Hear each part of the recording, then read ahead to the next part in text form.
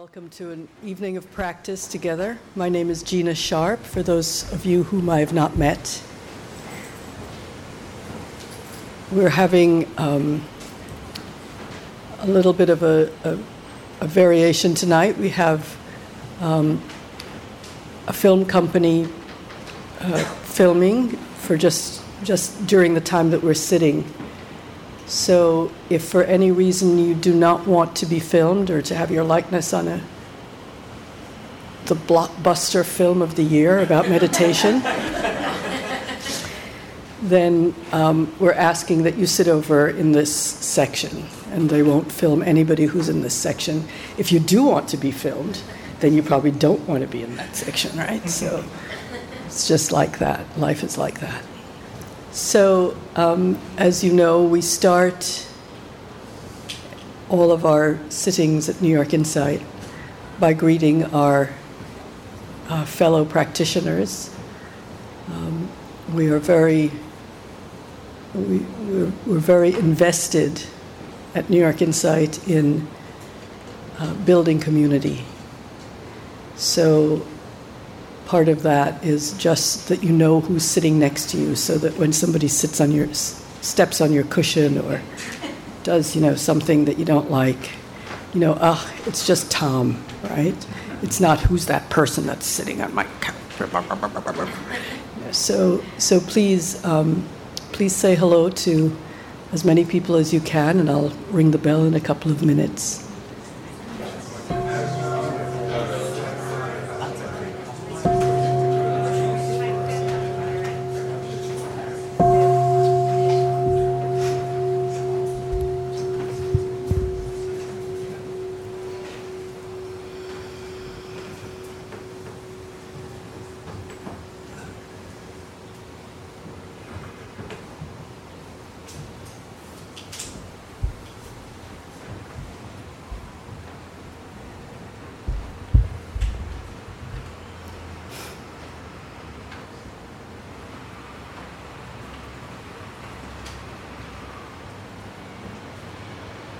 So sitting together,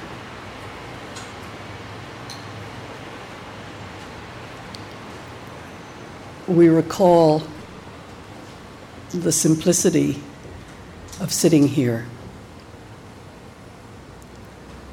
This posture of sitting, just one of four, sitting, walking, standing, and lying down,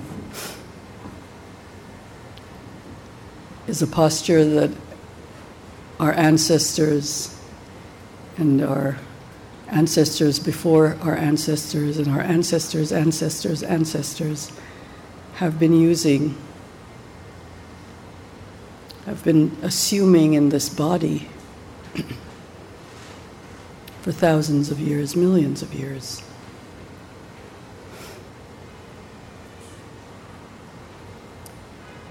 The simplicity of sitting here in this moment, perhaps having some ideas about what we'd like it to be or what it should be, but knowing that we can allow those thoughts to come and go, just as our lives pulse. No need to grasp any idea of how we should be, or try to direct anything to happen, but that we use the very material of our experience,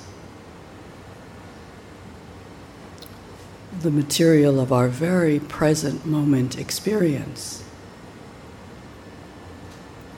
as the stuff of our meditation.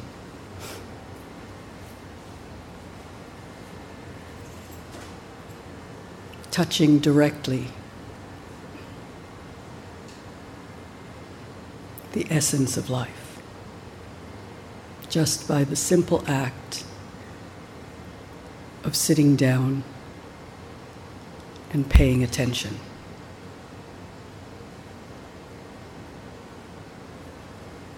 Knowing that somehow the ground of our being, the ground of being of every being in this room, in this building, in this city, in this state, in this country, in this universe, are all merged together. And as we sit here together,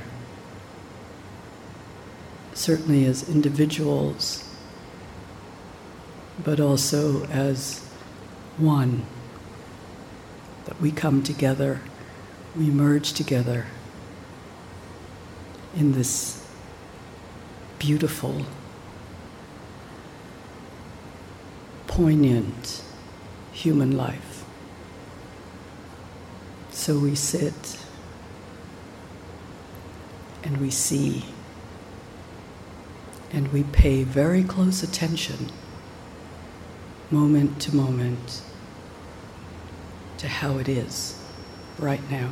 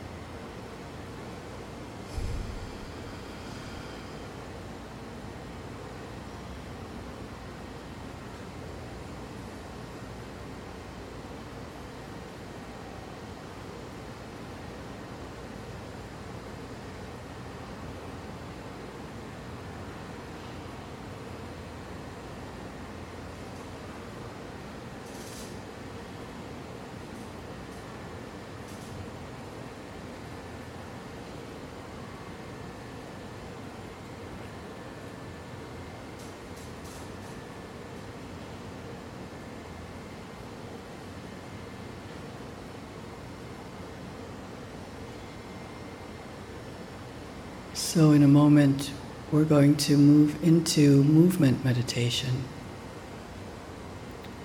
And see if you can bring the same degree of attention that you brought in sitting to the act of moving. This way of practicing trains us to bring this care and attention to everything we do in life. Not just to sitting on a cushion or being in a meditation hall, but actually everything we do. So we answer the phone, we go to the toilet, we fix a meal, take a walk, whatever we do. This degree of attention that is trained in sitting meditation can be maintained through standing, walking, lying down, through all of our activities, no matter what they are. So as I ring the bell, pay attention to the ringing of the bell, the sound in the ear. And then we'll see what we'll want to do, whether you want to do some walking meditation, we can pull the chairs a little bit in, or simply do some movement, whatever it feels right for your body to do, so that you get a little bit of a stretch.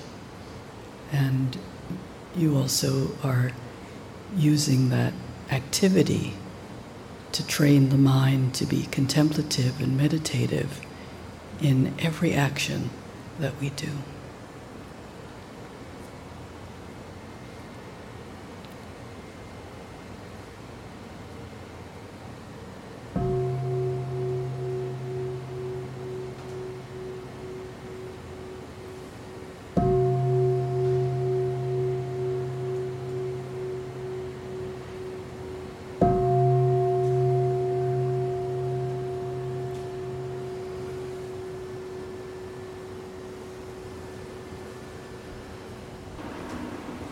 So I want to welcome people who've been getting instructions in the other room, you lucky people.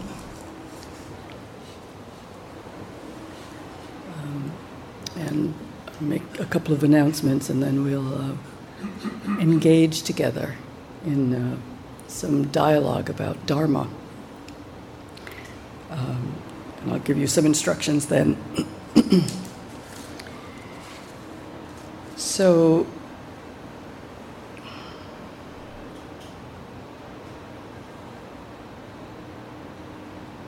17 years ago, we took a leap of faith and began to offer in New York City these beautiful teachings. And our offering, where we offer them most humbly in the hope that they will be of benefit to all beings who hear them, and of course that ripples out into the whole world. And it was a leap of faith because there were 5 of us, and I think I saw Joseph. Joseph, where are you? Oh, there he is. One of our co-founders, Joseph Schmidt, and there were 3 others, one of whom has passed away, and another who opened the Downtown Meditation Center, and another who's a teacher, still a teacher here. And I think Joseph will testify to the fact that we did it on pure faith, that because these teachings are so precious and so useful, that whoever came would be moved to support the center. And it's amazing because at the time we didn't even have enough money to have a center, actually. We had what we call the Buddha buggy. And the Buddha buggy was a suitcase on wheels that contained a Buddha Rupa. It was nothing near the size of these guys. An altar cloth, a bell, a candle, and a vase for hopefully flowers. And then 10 years ago, we took another leap of faith because the community had indeed responded and said, yes, this is something that we want. We took another leap of faith and we got this space. And it's been really beautiful because the space is, and the center and all of the offerings and bringing teachers in and paying their expenses and we now have, Joseph was our executive director for quite a while, and now we have 2 full-time people. Dalila is here. I think I saw her, but she may have gone. And Sebene, who are our executive director and deputy executive director. And they're paid. We actually have 2 paid full-time employees. And all of that is through the miracle of generosity and the open-heartedness and generosity of our students who have come and have and we've even had a few supporters who don't even practice because they think it's such a wonderful thing. And last year, our rent was raised 50%. And we did unexpectedly, and we did a fundraising, and we actually got the support we needed. And our rent is $115,000 a year. That's how much it is.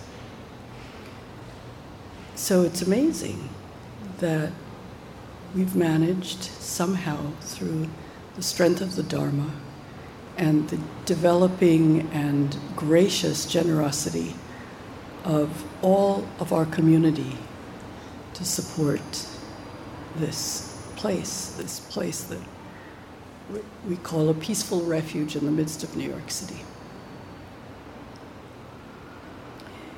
Now, what's interesting about all of that is that membership, so we get gifts from people, and people come to sittings and leave dana, and they give donations and all kinds of support. What's interesting is that membership, and we have you can become a member of New York Insight. Membership is the smallest category of giving. And we can't figure it out. We don't understand why, but it is what it is. So we've decided every year to have a membership drive, because I think also when people donate to the center, they think it automatically makes them members. But we have a specific way of giving as a member, and there are there are advantages. So you get access to student-teacher meetings. You get invitations to free special events. You get priority pre-registration for popular events, and a 20% discount on all registrations. And memberships start at $10 a month. And it's only by growing our membership that New York Insight will continue to flourish. So all of that is a preamble to telling you that we're having a membership drive, and that we're hoping that if you have experienced the benefit of these teachings, and you believe that these teachings are not only good for you, but that they are precious in the sense that they ripple out beyond just our practice. Because every single person that you meet, because of your meditation practice and the power of its transformation, its transformational effect, that it actually affects the whole world. I think it's the poet Rumi who says that we are the ocean and we're also a drop in the ocean. So there's a breathing in and breathing out that brings us all together. When we pay attention to our breath, we begin to figure this out. We begin to understand how we are all connected inexorably. We cannot fall from this net of life to which we all belong. And so it's a way of asking you if you feel that these teachings are indeed helpful to our world. And we're in a pretty interesting world at the moment, right? With climate change and wars and so much hatred in the world that we can almost touch. It's so palpable. If you feel that these teachings really have an effect on you and on the world, we invite you to, you're already a member of our community by being here, but we invite you to become a member of New York Insight and really be a part of this beautiful offering of teachings to empower us in our clarity, in our wisdom, in our patience, in our kindness, in our compassion,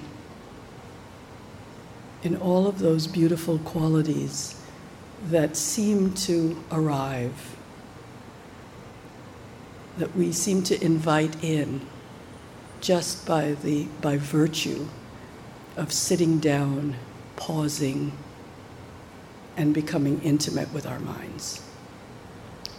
So that's all by way of asking you to become a member of New York Insight.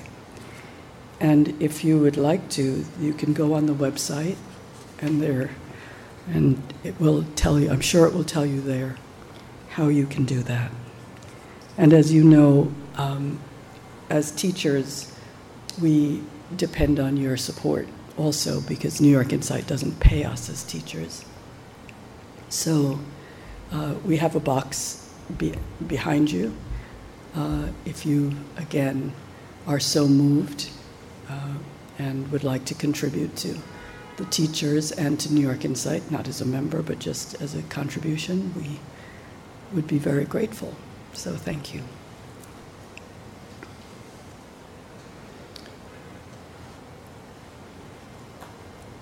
So on Tuesday nights when I teach, I like to give the opportunity for you to write a Dharma talk with me by asking questions and engaging in reflection on whatever your questions are.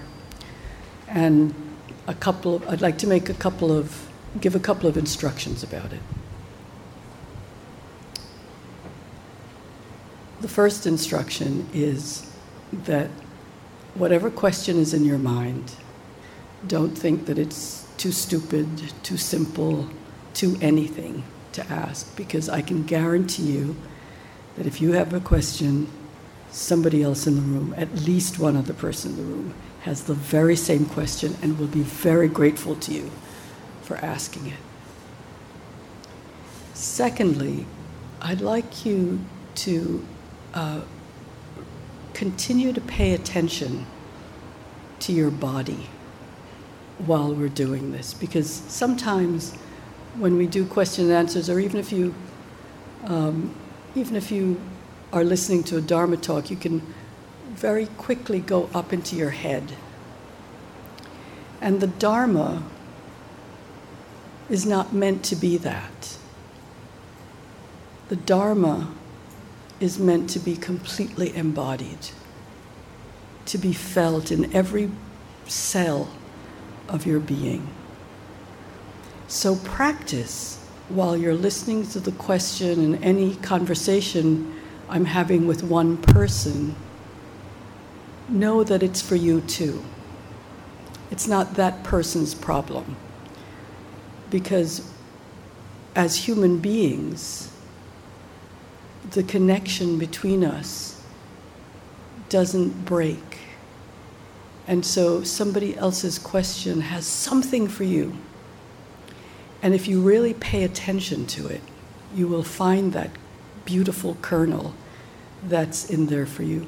Even if you don't like what I'm saying or answering, or you don't like the question that the person is asking, even that can be a practice.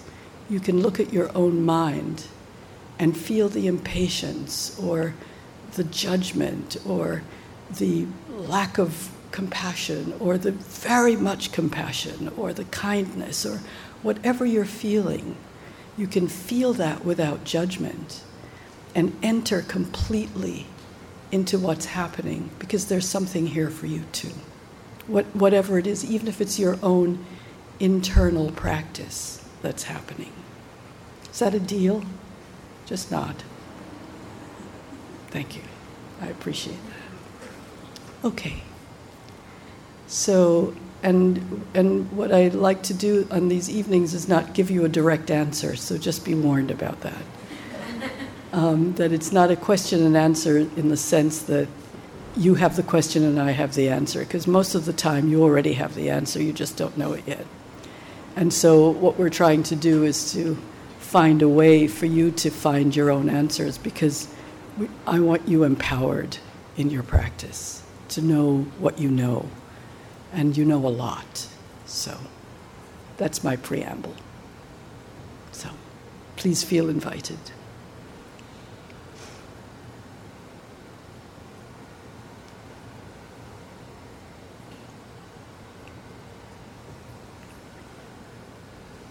I'm reading Mark Epstein's newest book, and before that I read another one that was his process of going through Buddhism. It's been very helpful. But he talks about the words of the Buddha, or the teachings, or the sutra.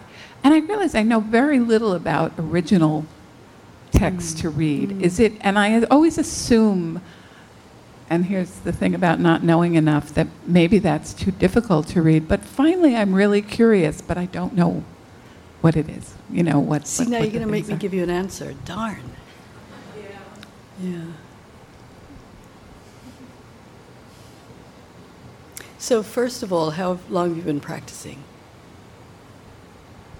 I've been reading for years and years and You've years. been reading for years. And how long have you been and practicing? And I found it very difficult to ever start a practice of meditating. Mm-hmm. But I recently had a knee replacement. I was home. And I said, this is the perfect moment. So this has been going on for about a month.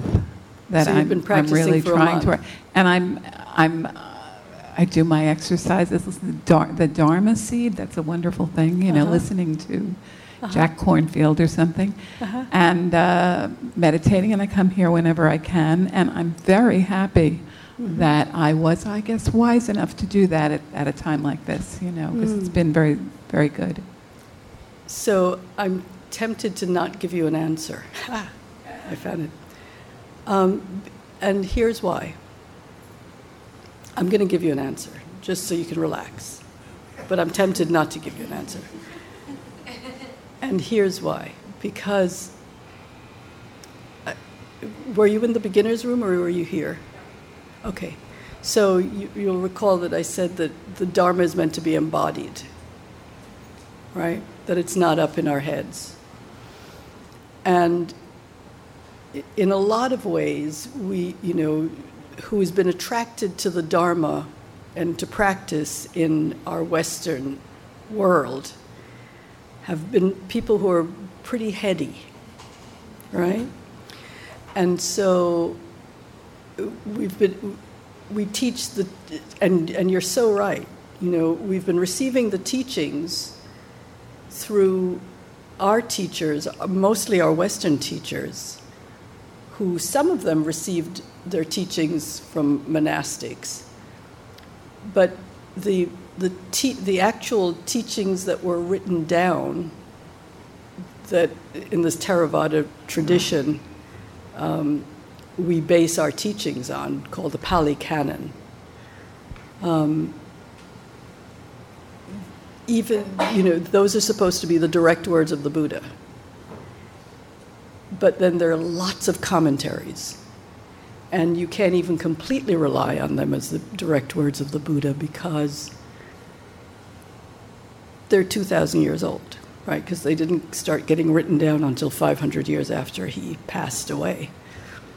And so they're distilled through the memories and attitudes, in some ways, of the people who started writing them down, and then, they got translated, and, so I suspect we're getting a pretty good indication of the teachings of the Buddha, but it's hard to say what the actual teachings of the Buddha were. But I think it is worthwhile to read what the Pali Canon, and the Pali Canon is a set of 3 kinds of books. One is the suttas of the Buddha, the discourses. Another is the Abhidhamma, which is the Buddhist psychology. And the third is the Vinaya, which is the rules for the monks to live by, 227 rules. But I asked you how long you've been practicing, because I think that if we just read, we can get awfully tied up.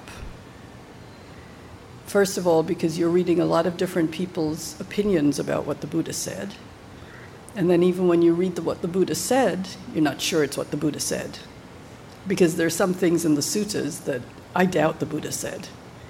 But somehow, through different cultures, they've gotten inserted in them. But I'd like you to ask yourself a question. And that is, what draws you, and I could ask you, what draws you to this? What made you come tonight? Well, only reading. Sorry?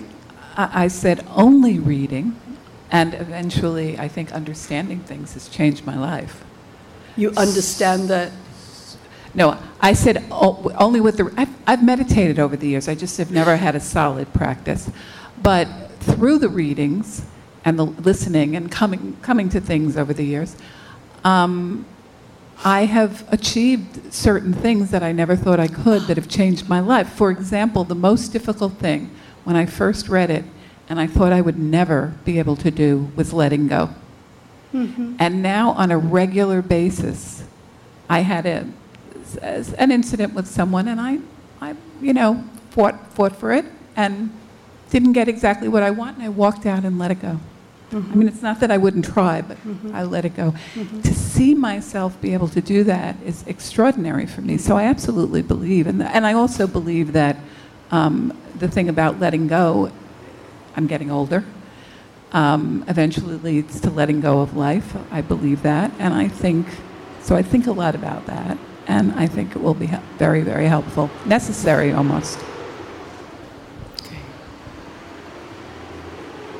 So if you will practice what you read, and what I mean by that is even if it's Mark's book, or Jack's book, or whoever's book you're reading, or the suttas, that the way to read the Dharma is not like a novel, but to read a paragraph and reflect on it for a week or a month or a year, depending on the intensity of it, and see how that is for you. Because the Dharma, you may have noticed, is holographic. You can look at it 2 ways. It's either holographic, or every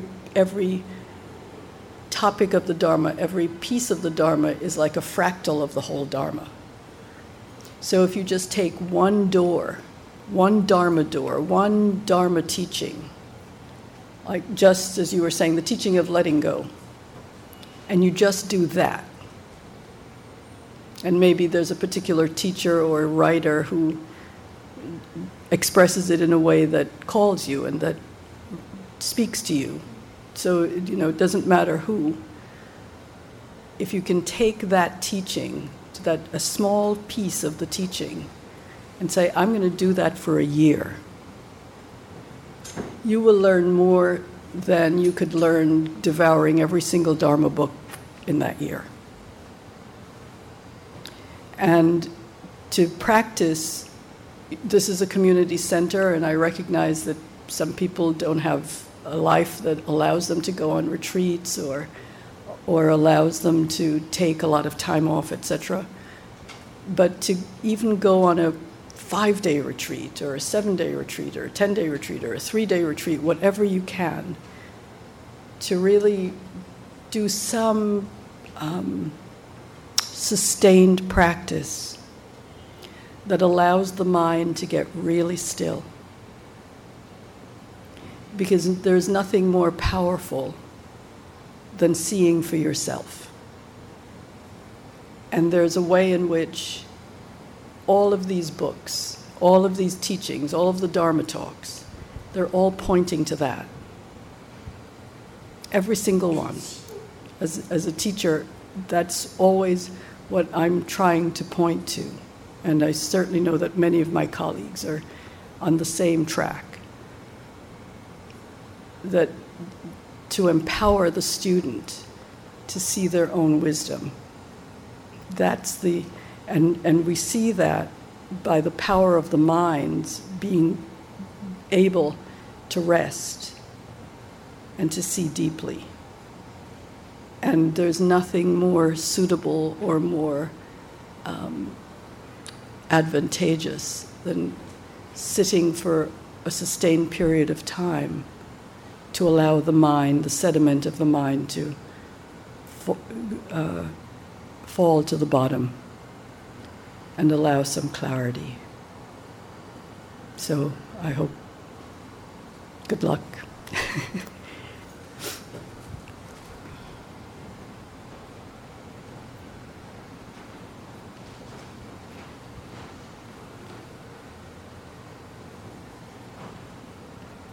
You're very quiet tonight for a New York crowd. My goodness.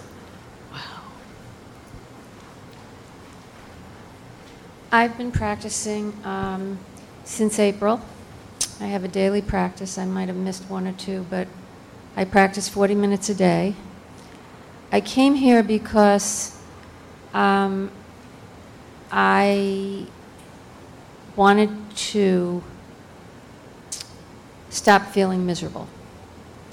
I came to a place in my life where I decided I needed to let go in a way I hadn't before. The problem that I have, I'm taking a class on Thursdays in the morning where we're studying some of the poetry of the Buddha. Dhammapada. Yes. The sayings of the Buddha. Yes, and the teacher asked us to read, when he was reading, to then tell us how we felt. Sorry? To tell him how we felt when we read the first set of poems. And what I said was, and this is when I listen to the Dharma talk here from the teachers, I feel them in my heart most times. I feel the kindness, I feel the generosity, I feel the calm. I love coming here on Tuesday nights and Sundays sometimes. The minute I get into studying the words of the Buddha, I feel coldness. I feel a scientific kind of quality to it that I can't feel a heart connection to. I was raised in a different religion, where although I did not always agree with what I was taught, I felt that heart connection. I still do sometimes when I go.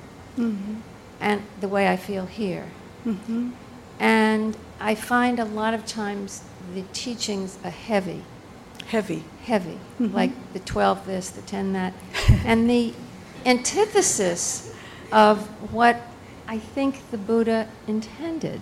The what of what the Buddha intended? The antithesis. The antithesis. Verse, which is not to be in our mind, in our head, in our ego, but to be in our hearts.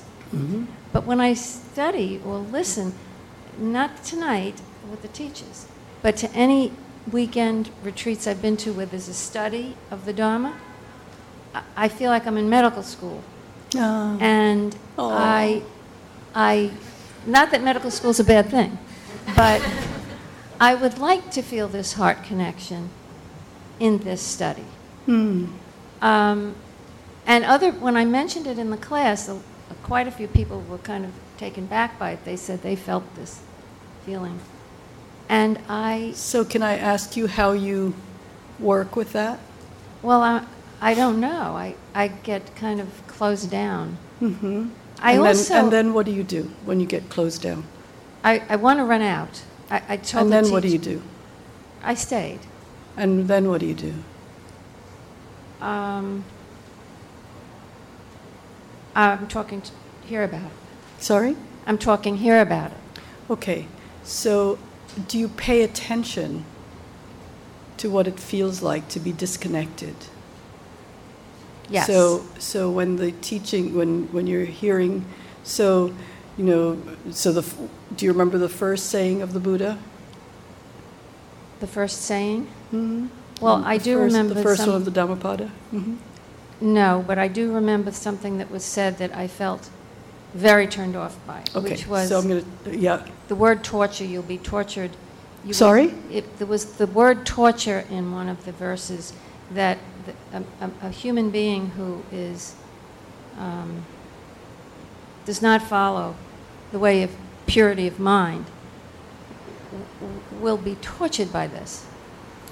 And I thought, oh my God, this is cruel. Yeah. And all I could feel was guilt. Oh God. There seemed to be a dichotomy, Yeah. duality, Okay. which I get it. is the reverse of what I thought first the Buddha of all, was. First of all, so many of these, you're reading, just as we were saying before, you're reading translations of translations of translations Yes. of translations. So if somebody uses the word torture, it doesn't necessarily mean that that's the word that the Buddha used. So that's the first thing. Of course. Right. So we understand the exigencies of language and the limitations of them, in the sense that we use words which are very limited and which are subject to perception, because we all have different Yes. understandings about the same word or language. So that's the first thing. The second thing is that the first verse, as I remember, I'll only say a part of it, is mind is the forerunner of all things. Yes. Right? So when you hear mind is the forerunner of all things, how does that feel to you? I know it to be true. You know it to be true. Yes. Does it stop you in your tracks? Yes. It doesn't feel kind. It doesn't feel Kind. You don't feel that mind is the forerunner. What do you think is the forerunner of all things? Thoughts. So Mind. what's the difference between mind and thoughts?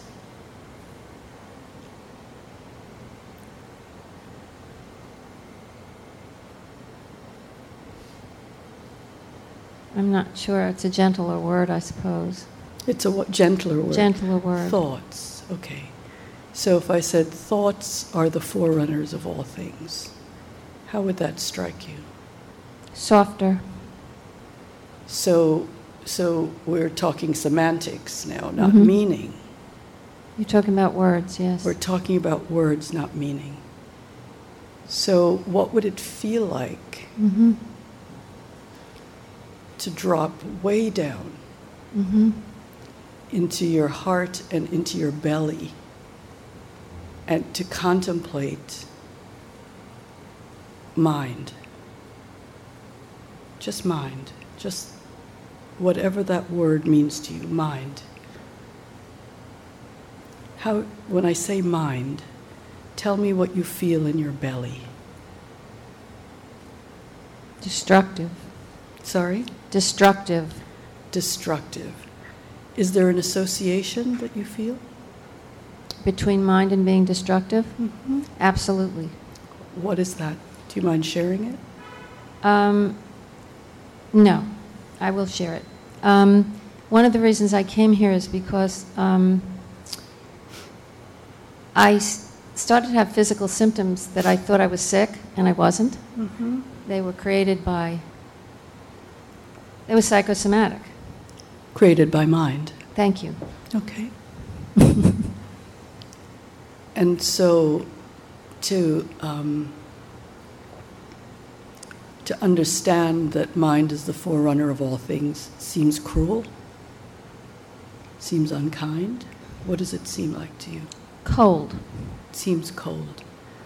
And do you actually have a sense of coldness in your body or in your heart when you say that? No, it's just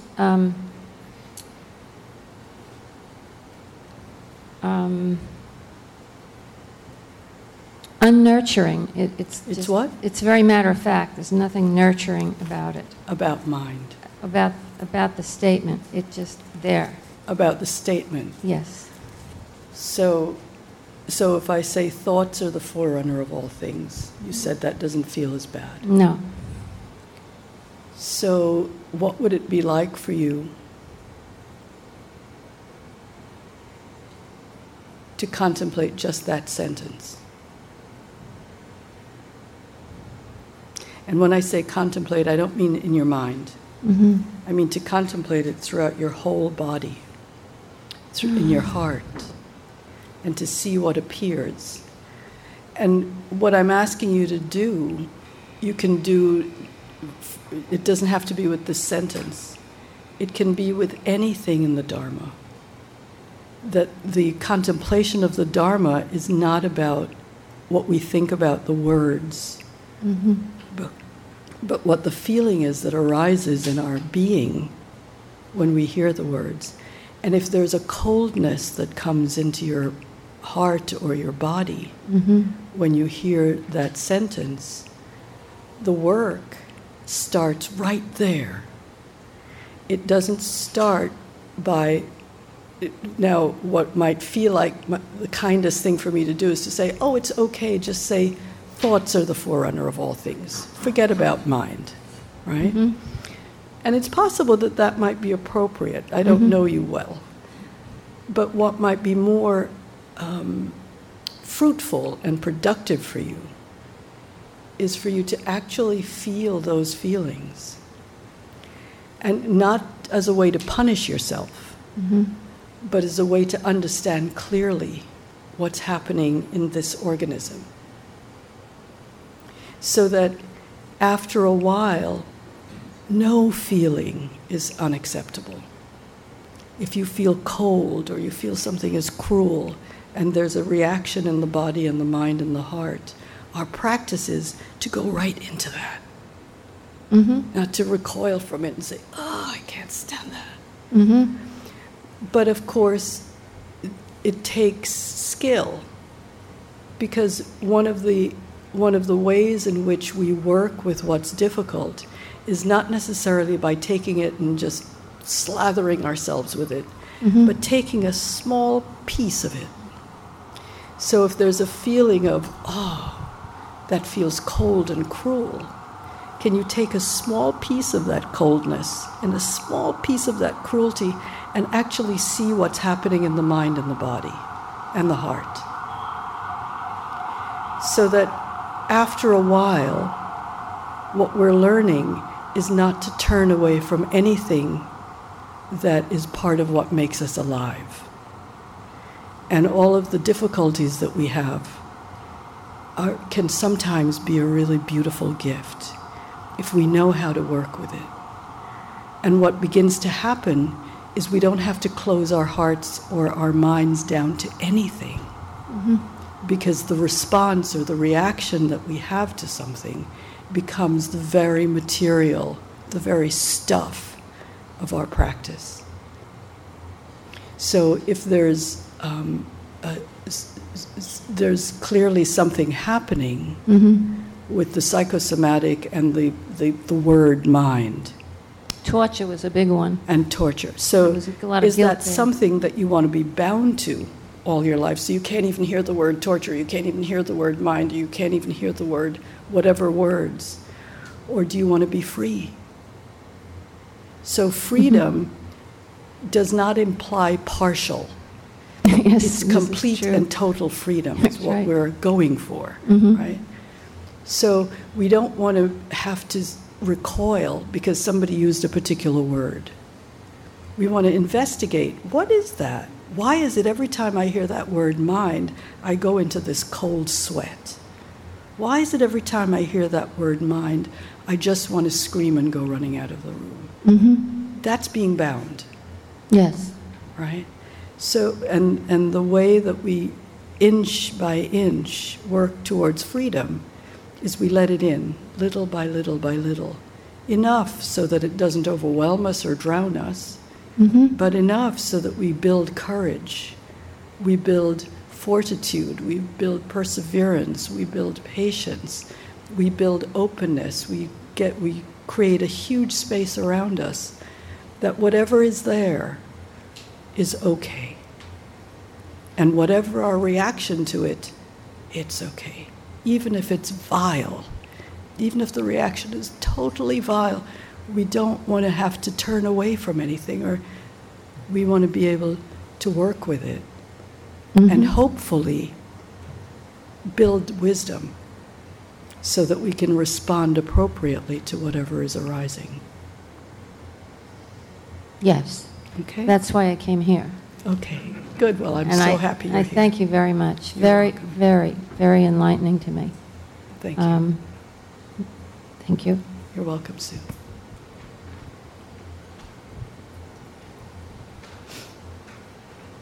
Well, let's see if there's anyone else first. Okay.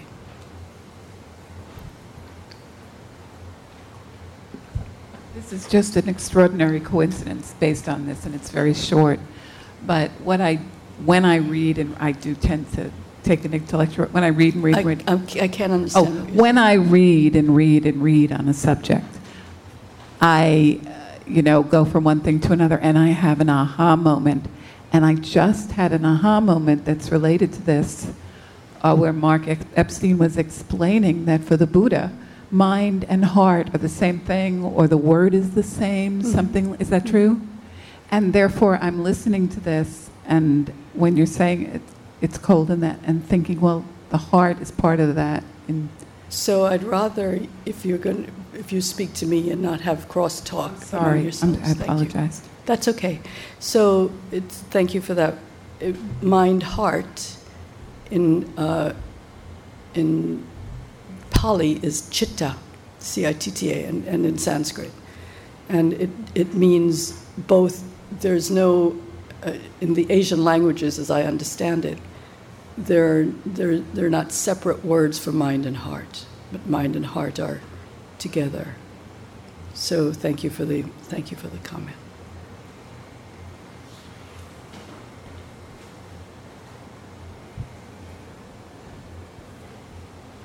Initially, I felt really overwhelmed by the suttas, and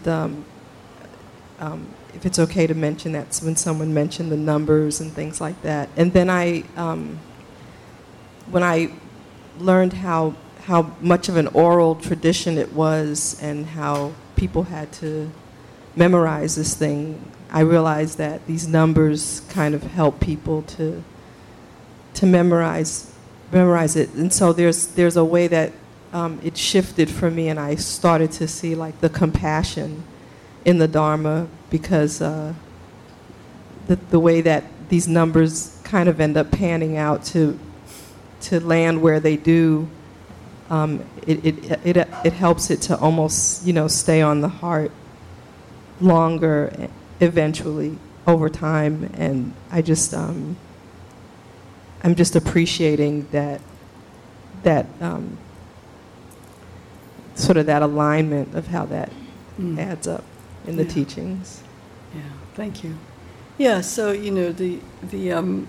thank you for mentioning it is an oral tradition, but of course that's not how we learn these days. But it is the the Four Noble Truths and the three characteristics and the five aggregates and the five hindrances and the six sense bases and the seven factors of awakening and the eightfold path and the Four Noble Truths and the 10 paramis and, all of that it is a way of structuring the teachings so that you understand it. But for me, when students ask me about that, what I basically say is, if you know the Four Noble Truths, but knowing the Four Noble Truths doesn't mean that you know how to recite them. It means that when you say there is suffering, that is a heartfelt understanding. And the truth that there is suffering means that we have really understood our own suffering. And by understanding our own suffering, that we've understood the suffering of humanity, that what it means to be in a human body with a human mind and a human heart that has known suffering, and that every single one of those body, mind, heart organisms understands suffering, has seen suffering. That when we say there's a second noble truth, and that noble truth is that the cause of suffering is the clinging mind or the clinging heart, that we really know that truth because we know our own clinging. We know our own attachment. And we understand the connection between our clinging and the arising of suffering in the mind and heart. And in the third noble truth, there is freedom from suffering. There's liberation. We understand again, and we can recite these truths because we've seen it for ourselves. That we've experienced, we've tasted even the smallest amount of freedom. And we've seen that freedom, we've tasted that freedom because there was a moment in which we were not clinging. And then when we come to the fourth truth, which is that there is a path to the end of suffering, we know that too because we understand living a life of integrity. We understand the training of the mind through meditation. And we've seen the wisdom. So the wisdom, integrity, and meditation of the Eightfold Path is not something that we can recite, but something that we've practiced. We've walked the path. We know it step by step by step by step by step, what we've been doing. So we have the framework to be reminded, in a way, of what the teaching is. But the way we remember it is what we were saying before, that it's not just reading it, but that each time we see a piece, a fractal of Dharma, that the way it gets into our cells is because we reflect on it, we practice with it, we vow to see it, we vow to understand it. And our vows are based not on some kind of, whatever, that I'll get to it, but it's some really deep resolve that I will understand this. And understanding the Dharma is understanding this. Four Noble Truths are not out there. They're in here. This is it. This is it. There's no other way to know.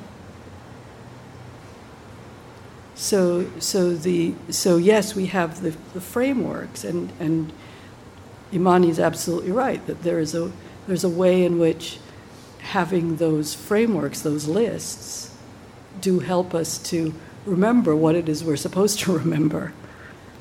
But the true cell memory has to do with, oh yeah, this is suffering. Something arises in your experience, and instead of saying, who did that to me, and why did they do it, and I'm going to get that person, and I'll never forgive them, say, oh wow, this is suffering.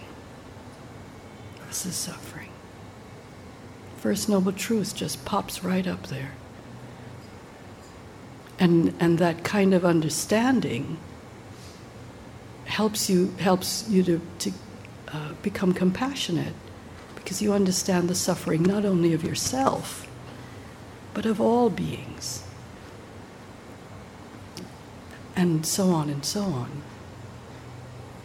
So the structure is very helpful in that, because sometimes in the midst of your suffering you go, oh yeah, what was that first noble truth? Yeah. Oh yeah, here it is. Right? Or when you've forgotten, it kind of pops into your mind, oh, remember, first noble truth, this is suffering. But that's the way we work with it. It's not kind of a story. And there are parts of the Dharma that we don't want to hear, right? Because it means we have work to do.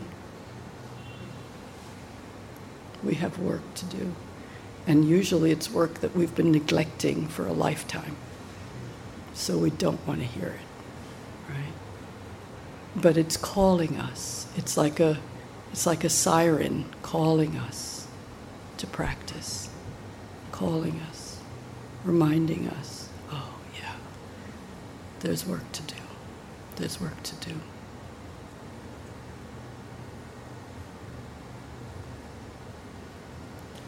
Lately, I've been in this state, which I label excitement, and I'm trying to understand it. I'm not even sure whether excitement is like a legitimate label or there's something more basic like greed or aversion. But basically it happens after some very positive or very negative event that I think is very positive or very negative happens. Like the company, I have a small company with a co-founder, and sometimes we get a contract, and that's very exciting, and I think it's very positive. And for a few days, I noticed lots of thoughts regarding that event and where it may lead. So that's very exciting, and I'm in my head. Then I notice that passes away, as in I'm not really thinking about the event or my company, but I'm still excited.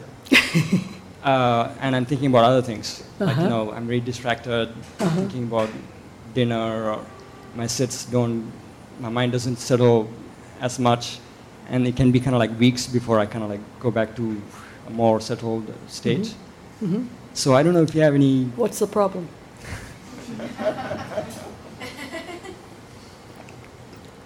Okay. What's the problem? No real problem, I guess. I'm just trying to understand what's the driver. How would you do that? Sit more. See what I mean? Everybody has their own wisdom, yeah. What else? So do you, when you're feeling that, can you describe what you call excitement, which I'm thinking in my mind is restlessness or agitation? Yes. Can you actually pay attention to what that feels like? Can you pay attention to what what you call excitement feels like? And you can pay attention in 3 centers of your being. One is your mind, one is your heart, and one is your body, and the third is your body. So if there's agitation or restlessness, and again, we won't worry about the words. You feel what you're feeling. Can you actually give it enough space? So with restlessness, if it's restlessness, it's like a cow in a pasture. You give it a huge pasture to be there. If you try to clamp down on it, it will just get more restless. So one way to give it a really huge pasture is to pay attention to it. And so I wasn't really being funny when I said, what's the problem? Because if whatever state is coming up can become your object of meditation. right? Rather than the object of your derision. Like, oh, I'm excited. This state of excitement is here. Why is it here? I don't want it to be here. I want to calm down. What's wrong with me? Right? It's not a problem if it becomes an object of meditation. Oh, that's what's here now. Restlessness, or excitement, or agitation, or however we want to language it. What does that feel like? What does it feel like to you? What does it feel like? So when I come back to awareness, I notice that my mind has been kind of like very high up. No, somewhere. now. What does it feel like? Right now? Yeah. Uh, Do you feel excitement? a little bit. Okay, good. Yes. So what does it feel like?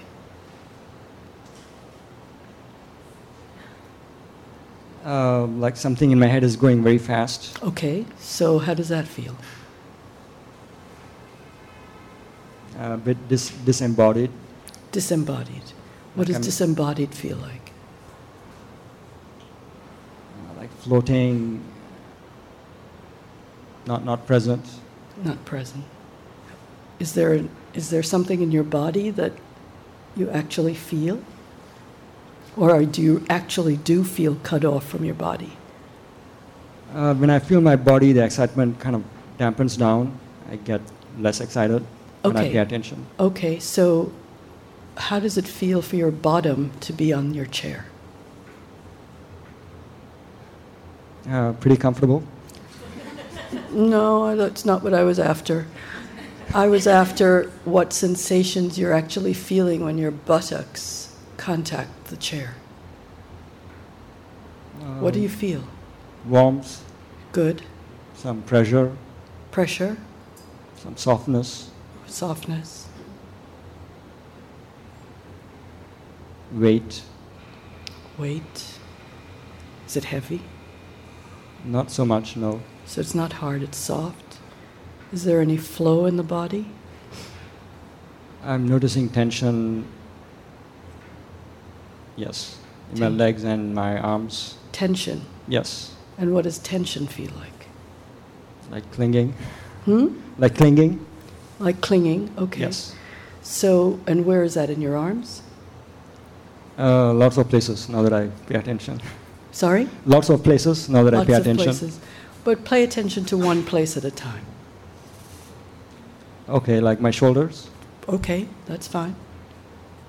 What's that? What do your shoulders feel like? High, constricted. Hmm. Okay, so do you still feel excited? No. Ah.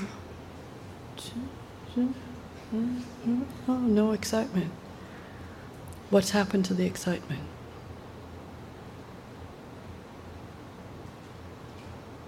I don't know, it's just not there right now. Ooh, look at that.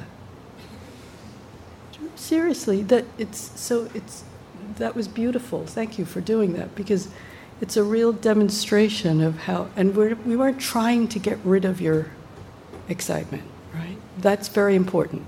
We were not trying to get rid of your excitement. We were investigating what it feels like to feel excited. Yes.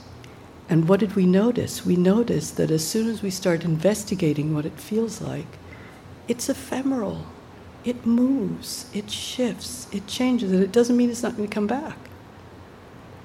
But something that we tried to solidify and say, I'm excited, is nothing like that. Everything is moving and flowing and shifting and turning over and coming back, and it's beautiful. Life is beautiful in this flow that we're constantly having. Nothing is standing still. It's all moving, shaking, and vibrating.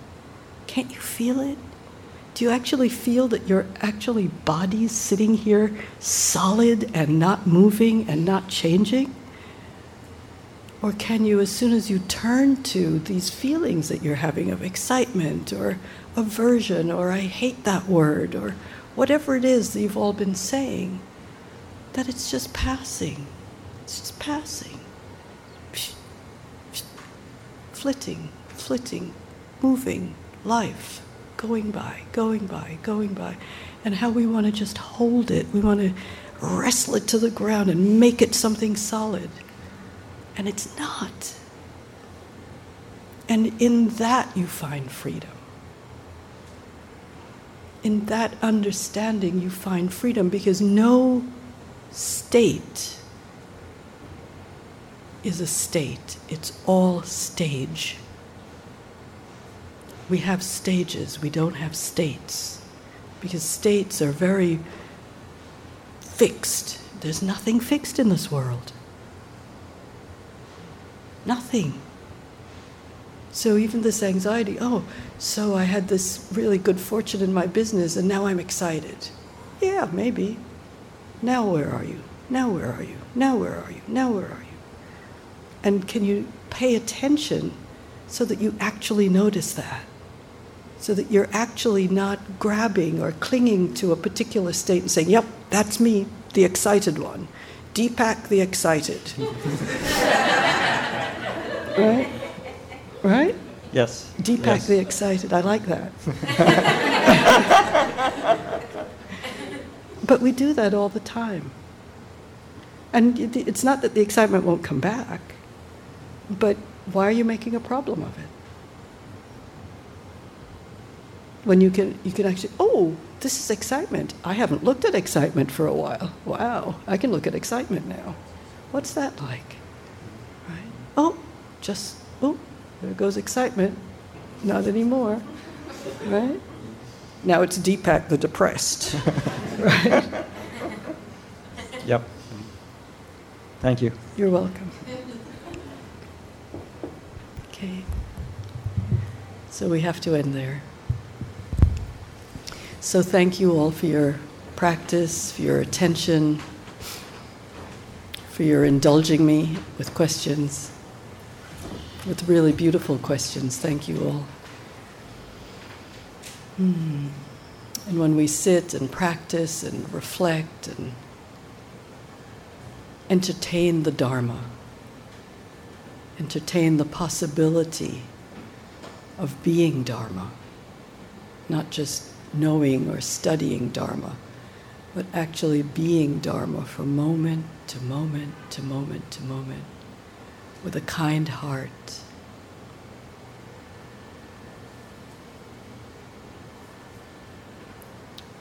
We create a field of goodness, a field of merit. And instead of holding that to ourselves,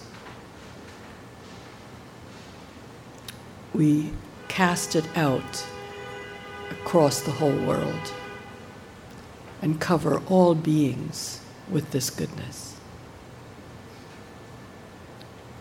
So we dedicate the merit of our practice to the benefit, the welfare, the happiness, the well-being, and the awakening of all beings everywhere, without exception. May all beings be happy and peaceful, safe from harm, healthy and strong, and live with complete ease, free from suffering and free. May there be peace in this world.